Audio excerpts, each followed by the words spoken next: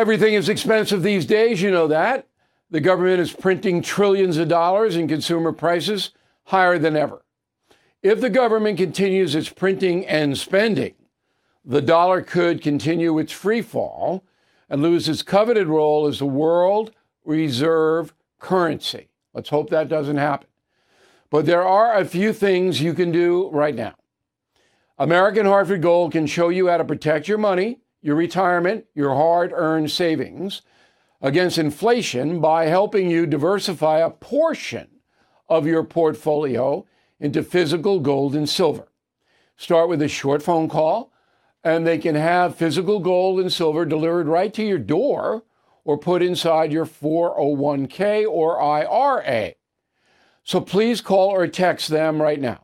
Tell them Bill O'Reilly sent you. Call 877-444-GOLD, 877-444-GOLD, or text GOLD to 65532. Again, that's 877-444-GOLD, or text GOLD to 65532. Bill O'Reilly here, and I'm warming up. Stand by for the O'Reilly Update Morning Edition. On this Friday, just hours after singer Taylor Swift was named Person of the Year by Time Magazine, a hateful, really hateful, internet person began with the skin color stuff. Miss Swift is just a white tool, that kind of garbage. Didn't take long for the bias virus to spread to a variety of media sites, which is where I saw it. So when are the haters going to have their day in the court of public opinion?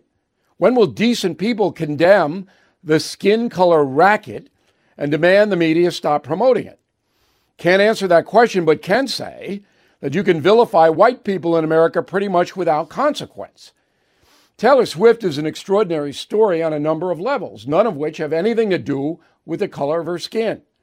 A middle-class teenager from Pennsylvania becomes the most successful entertainer in the world before her 33rd birthday. That is quite extraordinary.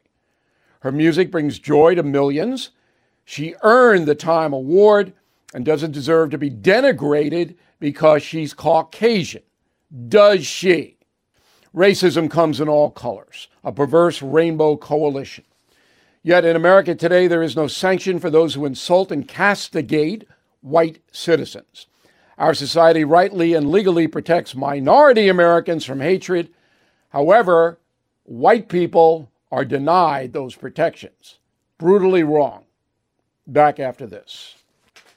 I'm Mike Slater from the podcast Politics by Faith. This is a crazy time in our country. It's stressful, a lot of anxiety, and it's going to get worse. And I realized that one of the things that helps me take away the stress is realizing that there's nothing new under the sun.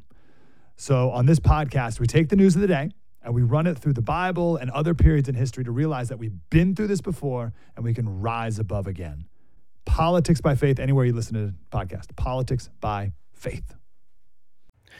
That is the Morning O'Reilly Update. More analysis later on.